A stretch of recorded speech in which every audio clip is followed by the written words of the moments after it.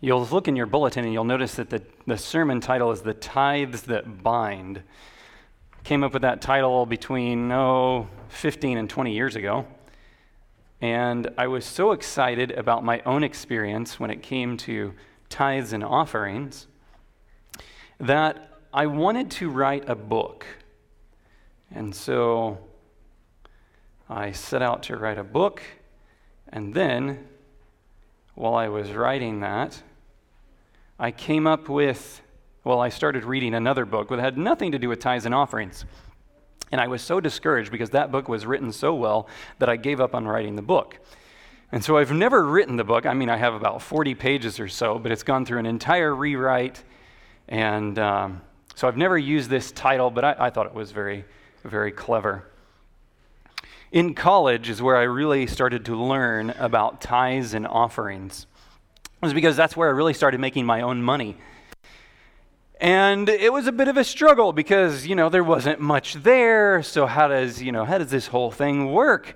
My family had just started coming back to church. I was learning a lot, and this is one of those things. But God in His Word, He challenges us on this topic. And we'll cover that scripture in a little bit.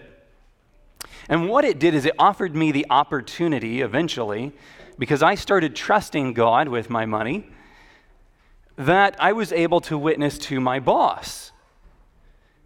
She was a lady, she's probably close to my mom's age, so I call her my aunt. She's like an aunt to me. Her name is Victoria. And one day we were going to lunch, and she asked me to tell her about tithing. And I was so excited because I thought, in my naivety, everybody who's a Christian would do that. But she hadn't gotten there in her Christian experience yet. And we talked about it, and she started implementing it in her own home. And months later, she came back to me and she said, I'm so glad that I made that decision because God is so faithful. And so that was a blessing to me.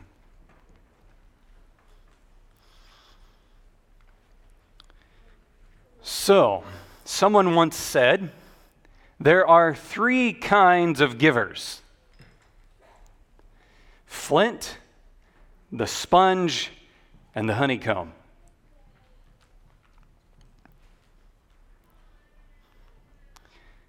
Now, to get anything out of a flint, you know what you have to do? You got to strike it, right? You got to hammer it. And then you know what you get? Chips and sparks. Then there's the sponge, right? To get anything out of a sponge, you got to really squeeze it. You got to use more and more pressure before you really get what you want, right? And then there's the honeycomb. And the honeycomb is unlike the others because it just overflows with sweetness. And the question I have for you this morning is, what kind of giver are you? Are you more like the flint? Are you more like the sponge? Or are you more like the honeycomb? I have to laugh a little bit because I once did a sermon at another church where I spoke on tithe, and I spoke for an hour and a half that morning. I had a lot of material that I wanted to cover. Don't worry, that's not going to happen this morning. But there were 2 little ladies who were visitors. And as I was shaking people's hands after the service, they only had one question for me. And that was, are you the pastor here? I didn't know I had gone that long. To me, it seemed as time had just passed. What is tithe? Well, tithe comes from a Hebrew word, which I'm not going to pronounce for you. But it simply means a tenth. And we see this reflected in the scriptures. In Leviticus 27:32, it says, and concerning the tithe of the herd or the flock or whatever passes under the rod, the tenth shall be holy to the Lord. We also see that in Genesis 14:20 is the first time that we see the word tithe used in the Bible. This is when Abraham is giving to Melchizedek, the priest king of Salem.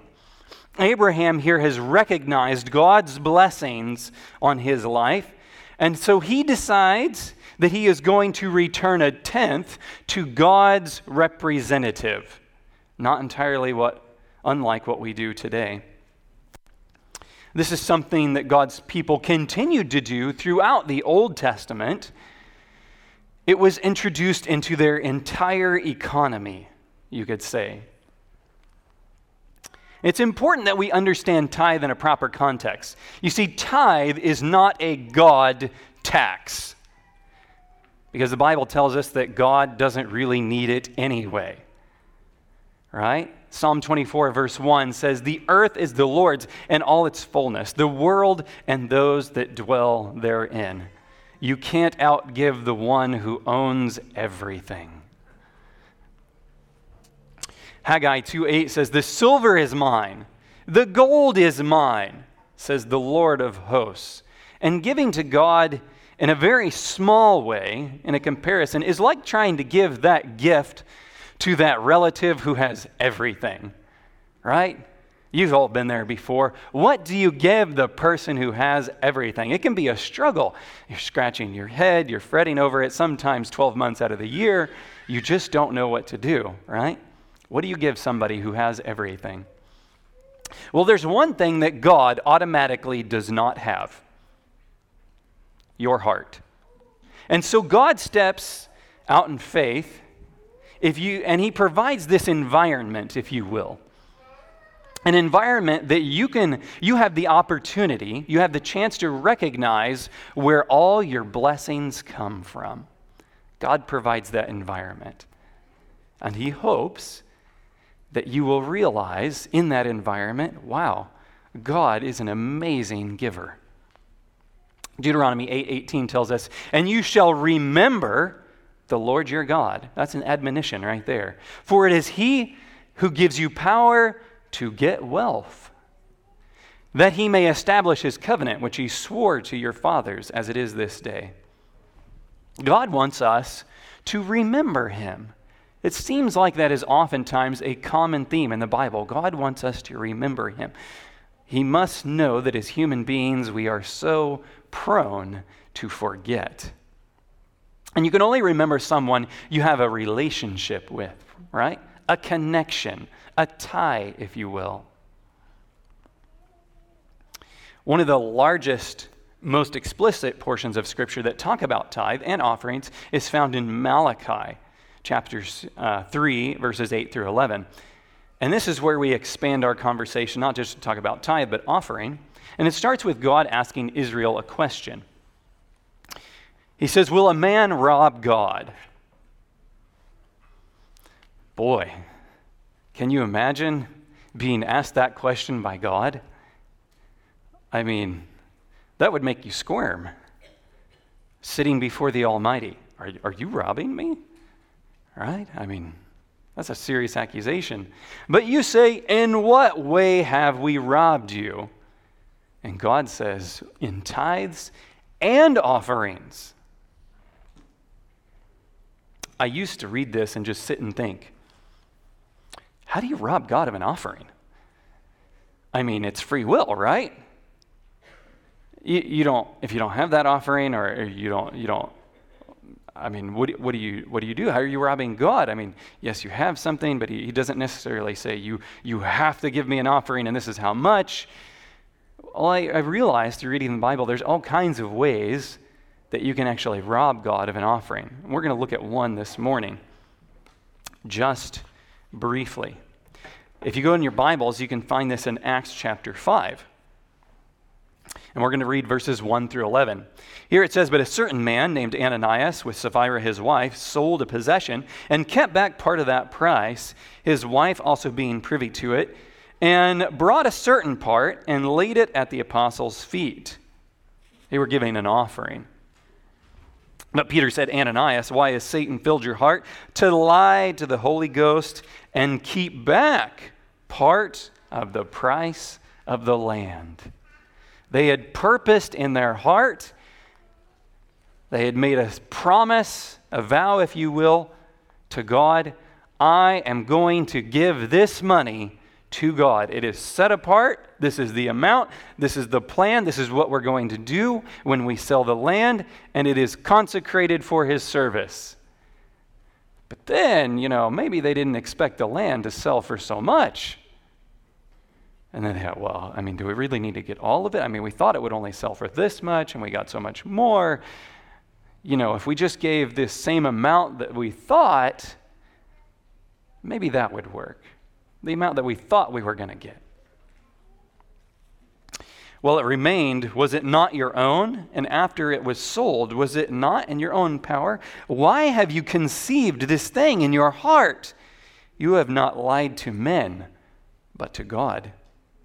And Ananias, hearing these words, fell down and gave up the ghost. And great fear came upon all them that heard these things. And the young men arose, wound him up, and carried him out, and buried him. And it was about the space of 3 hours after when his wife, not knowing what was done, came in. And Peter answered to her, what an opportunity this lady had. Tell me whether you sold the land for so much. And she said, yea, for so much. Then Peter said to her, how is it that you have agreed together to tempt the Spirit of the Lord? Behold, the feet of them which have buried your husband are at the door and shall carry you out. Just about gives me chills reading that. Then she fell down immediately at his feet and yielded up the ghost. And the young men came in and found her dead, and carrying her forth, buried her by her husband. And great fear came upon all the church and upon as many as heard these things. I would think that would cause people to think twice. This is one way that somebody in the Bible decided to rob God of an offering. They didn't have to give it. They didn't have to purpose in their heart to give so much or a percentage or whatever the amount is. We're not told. But they purposed in their heart that that's what they would do. And they went back on it. Right? They robbed God of that offering.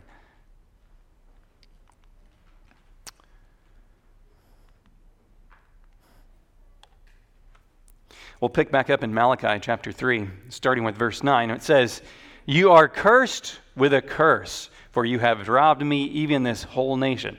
That's a pretty big problem. I don't think I would want to hear God telling me, you are cursed with a curse. Their whole society, think about it, they're an agrarian society, farming community, right? Their whole society depends upon the blessing of God. Depends upon it. Their entire livelihood is wrapped up in this concept. Their whole economy functions because of God's blessing. For that to be cursed, it would ruin them. Right? So as is God's way, he gives the remedy. He says, bring all the tithe into the storehouse, that there may be found food in my house. And try me now in this, says the Lord of hosts, if I will not open for you the windows of heaven and pour out for you such a blessing that there will not be room enough to receive it. How many of you have experienced that overflowing blessing as you are faithful to God? That's a few amens. I would think I would hear a lot more.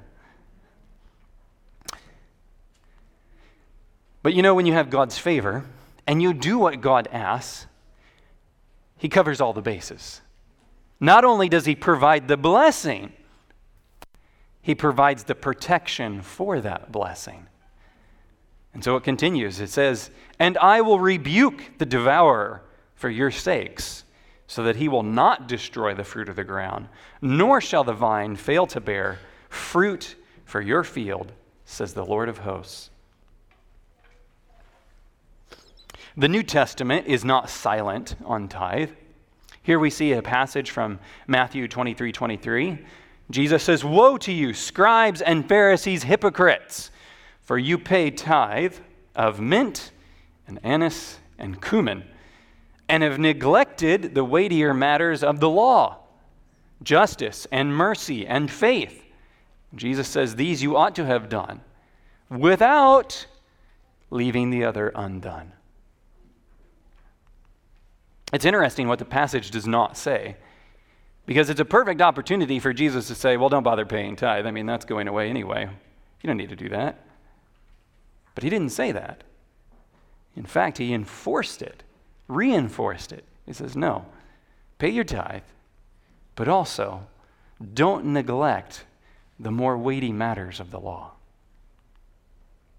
We also, you can jot this down for your notes, you can read about tithe in Hebrews chapter 7. Tithe is not the focus of that portion of Scripture. Rather, the focus is on the better priesthood of Christ in comparison to the Levitical priesthood. But again, we see no evidence in this section that tithing would cease. We also have some references which do not indicate necessarily an amount, but that we have a duty in stewardship. So in Luke chapter 20, verses 22 through 25, somebody comes with a question. Is it lawful for us to give tribute unto Caesar or no? Oh boy, you got to pay your taxes, right? Death and taxes, the surety in life. But he perceived their craftiness, because Jesus was a wise man. And he said unto them, why tempt ye me? Show me a penny. Whose image and superscription has it? And they answered and said, it's Caesar's, right? And he said to them, render therefore to Caesar the things which be Caesar's, and unto God the things which be God's. Jesus recognized there are things of our money, of our abundance, of the blessing that he has given us that belong to God. We have a duty in stewardship. 1 Corinthians 9, 13, and 14 is a very strong reference. It says, do you not know that those who minister the holy things eat of the things of the temple, and those who serve at the altar partake of the offerings of the altar? Even so, the Lord has commanded that those who preach the gospel should live from the gospel. Where does this idea come from? Well, it comes from a couple of places. Deuteronomy 18:1 says, the priests are the Levites, and all the tribe of Levi shall have no part nor inheritance with Israel. So the Levites did not get their own portion of land like the rest of their brethren in Israel. They did get some cities scattered throughout Israel, but they didn't have a portion of land where they could say, this is our own land. But they did have a provision, because the Lord said, you are to be in my service. This is your duty, this is your job, this is your sole function, is to minister. And so that you have the capacity to do that full time, Israel, the rest of Israel collectively will give a tenth, and they will bring it to the Levites. And that's how they would be sustained.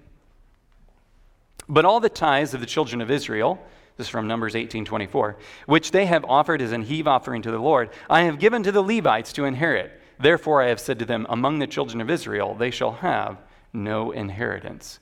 They were to receive of the tithe.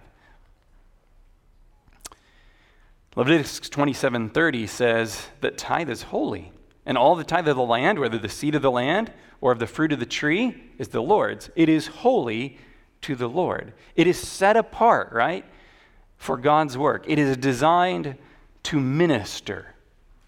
That's what the tithe is for. Where does the tithe go? We find that time to time people have misconceptions about tithes and offerings. We'll talk a little bit about that in a practical sense in our own church, the Seventh-day Adventist Church. From week to week, you may earn a wage, you may come here or online, and you will give your tithe, depending on when your pay schedule hits. And you give that through the local church. And from the local church, the tithe, 100% of it, all the tithe, goes to the local conference. Not one red cent stays here. And then from there, there's a portion of funds that go to the union, a portion of funds that go to the division, and a portion of funds that go to the general conference. So here's a little bit more of a breakdown. I'm sorry I could not adjust the numbers on the screen, so I will read them to you. So like I said, 100% of tithe money that the local church takes in Not a single penny stays here. All the tithe goes onto the local conference. From there, the local conference gives 9% to the union, in this case, the Southern Union. And then they give 15.5% to the North American division. Okay? The NAD takes that 15% it receives from each union, and then it sends 6.6% to the General Conference. What is it used for? Well, there are several categories. Primarily, it's used for ministerial capacity, as we see in the Bible example. It is used to pay the salaries of pastors and evangelists, Bible workers. Sometimes Bible workers will only receive benefits from tithe. It's used for administration. So, for example, conference officers, departmental directors, accountants, clerks, office secretaries. The tithe is also used for expenses related to things like evangelism, the conference office operations, conference office and evangelistic equipment. It can be used for campgrounds, camp meeting operations. And then there's another category, which is evangelistic outreach and nurturing. Not entirely all money for each category that's listed here can be used for tithe. So, for example, when you see elementary school principals and teachers, they can only receive up to 30% of the tithe to pay their salary. The rest of the money has to come from other funds. So, and then you can see on down the line, there are colleges, universities, Bible departments, presidents, dean of students, residence hall deans, literature evangelists, conference centers, youth camp operating expenses, media programs, so things that we print as a church, radio, TV, although I will say I have worked briefly at It Is Written, and they do not receive a majority of their funds from this. The majority of the funds that they use to operate are from giving people like yourself.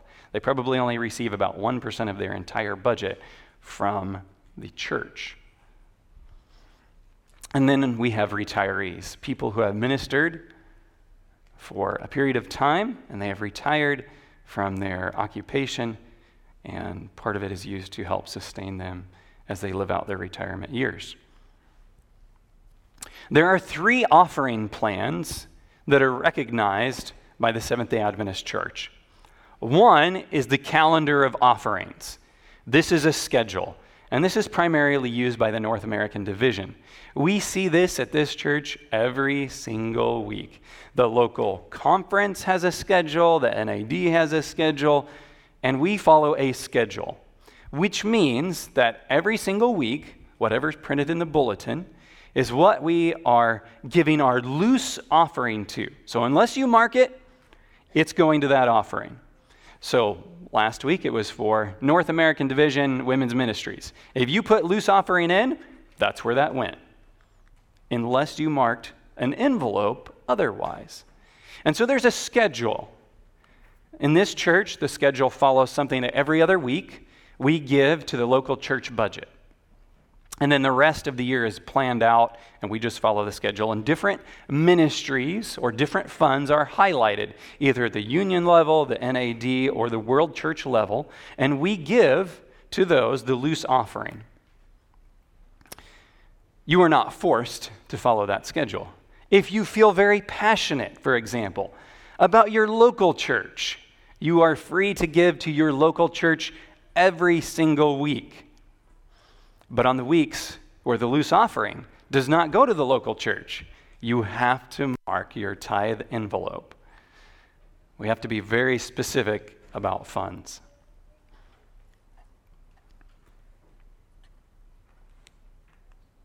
There is also another giving plan for offerings.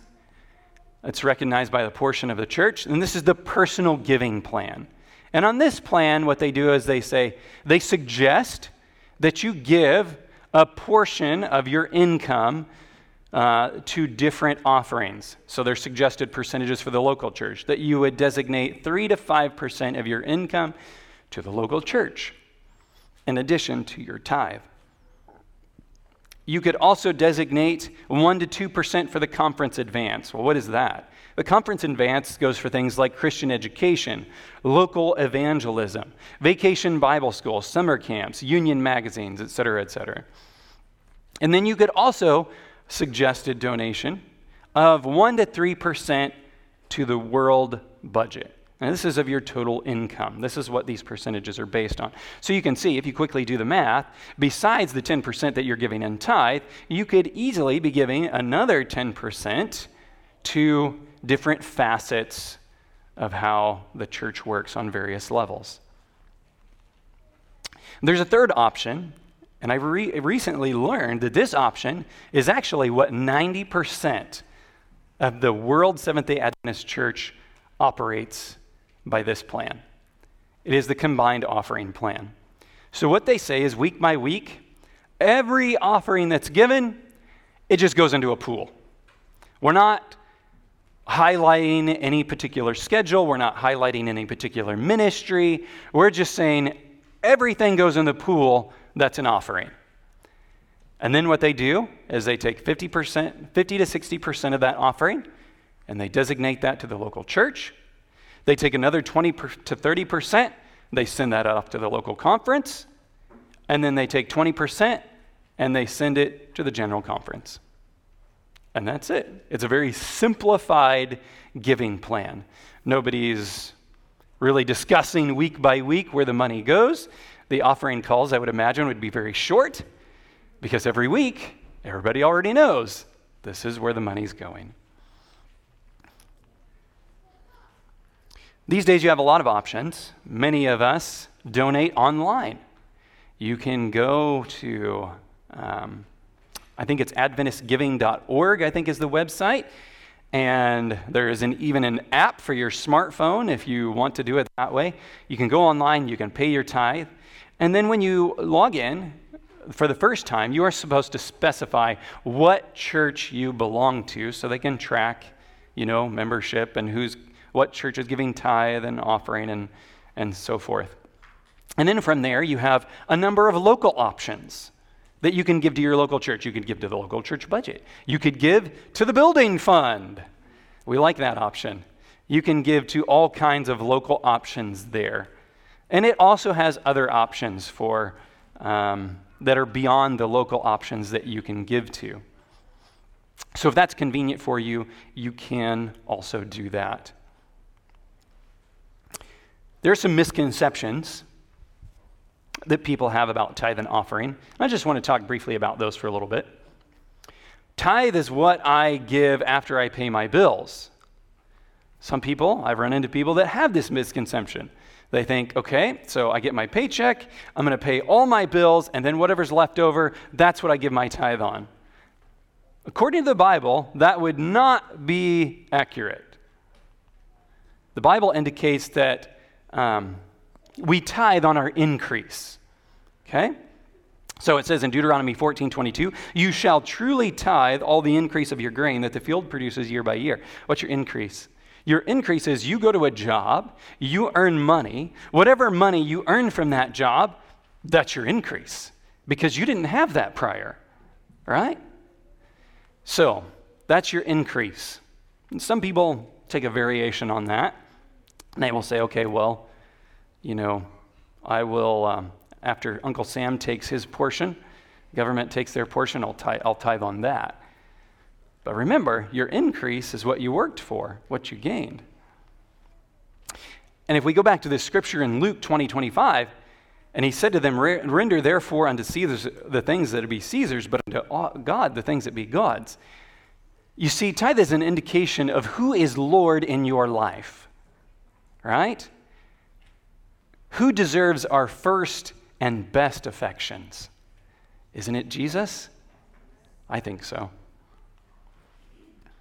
We should follow this principle in our whole life, not just tithing, but this should guide our lives.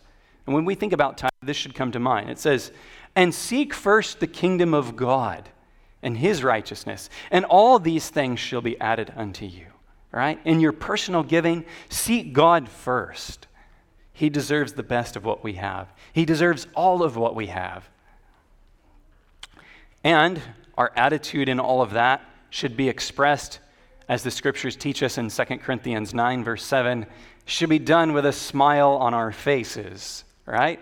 When it comes to tithe and offering, I should see nothing but a sea of smiles on Sabbath morning because everybody is happy to give. It says, so let each one give as he purposes in his heart, not grudgingly or of necessity, for God loves a cheerful giver. Amen. Another misconception, we've already alluded to this, all the money I give stays at the local church. I think that we have seen that not all the money stays here. Only local funds stay here. All the tithe goes on to the conference. I can give to any ministry through the local church. Well, there are some wonderful ministries out there. We have Amazing Facts. We have It Is Written. We have Little Light Studios, right? But if you give to those ministries through your local church, well, our treasurer will likely be giving you a call and sending that check back to you, right? Especially if it's marked as tithe. And if you were to send your tithe directly to any one of those institutions, whether they are attached to the church or self-supporting, some self-supporting don't do this, but most I think do, they should be sending it back to you as well, because they are not supposed to be accepting your tithe. That's their policy. So, I don't think I've run into that at Little Light. At least if they do, they're not admitting it. Some people do that. They just send you money and you don't know if it's tithe or offering, under which you have no, that's between them and God, and you have to do the best that you have knowledge of.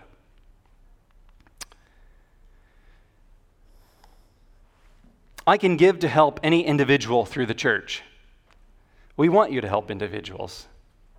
But the local church has an obligation that they cannot take in funds on behalf of an individual for you, and you get a tax deduction for it. It cannot go to whomever you specify. Funds that are taken in have to go to an account, a fund, if you will. So, as much as you may like a particular missionary, the church cannot then in turn just write a check to that missionary.